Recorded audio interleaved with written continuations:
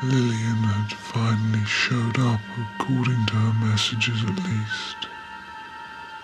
And Todd found it true when he approached the empty platform she was waiting on. He hesitated, noting that she looked like a ham, much as he did. He slid his left foot awkwardly in circles on the ground, telling her how people ate before ham existed. They would approach the food, say a root vegetable, in ever-decreasing circles. Their mouth was situated nearer to this point, he said, gesturing at his Adam's apple. He began to warm to his own tone, the vibration of that tone, as well as to the knowledge he'd excavated from his stored interests, until it stimulated two further sides within his ham, one on the right-hand side of his head under the surface of his cheekbone, and the other positioned below his receding hairline, embedded in his skull bone. The lips of these dormant hams began rising to the exterior, gargling their sentences, for they could become comprehensible only when fully afloat and swirling over Todd's scalp. Both were excitedly telling their own tales of how people used to eat things that don't really exist anymore, burying Lillian and Todd's attempts at a normal reunion. At a point appearing 5 minutes later, Todd's phone began to ring the name of his baby sister, Ricky, calling from her office.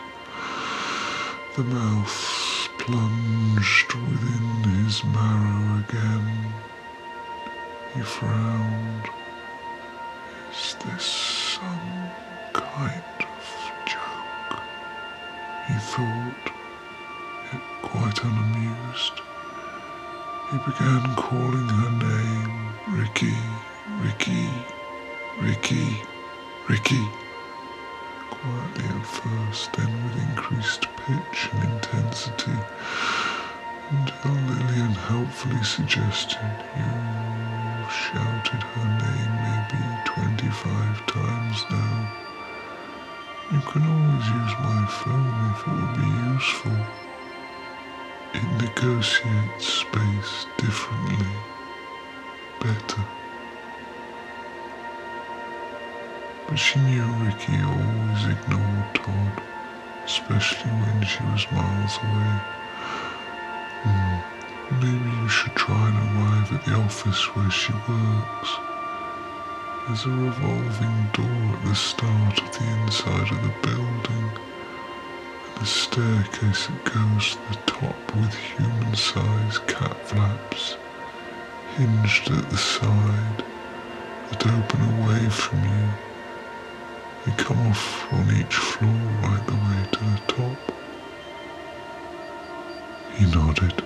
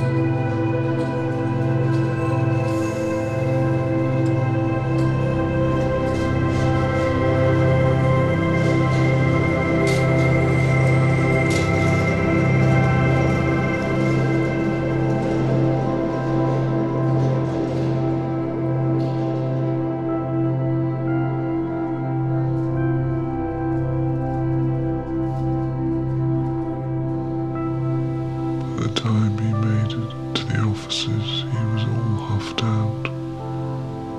Ricky was sitting on the best couch in the lobby, waiting for him.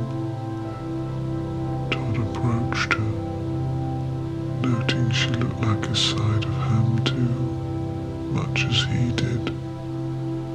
A family resemblance, no doubt, and again he began sliding his left foot awkwardly in circles on the ground, mumbling at her scattergun facts about how people ate before meat came on a plate. They would place it on a broad, flat, circular vessel made ostensibly of gum with fragments of porcelain. Her words, many of his favourite, sequenced in an order he liked a lot, started to leave her mouth in glugs and plops, dropping to the floor, hissing as they spattered on the linoleum, slurping towards him to ooze into his ears. She was incredibly angry, Lillian, Todd offered that evening as they stood in the bedroom, both outfitted with their belts and complimentary headpieces, basting each other's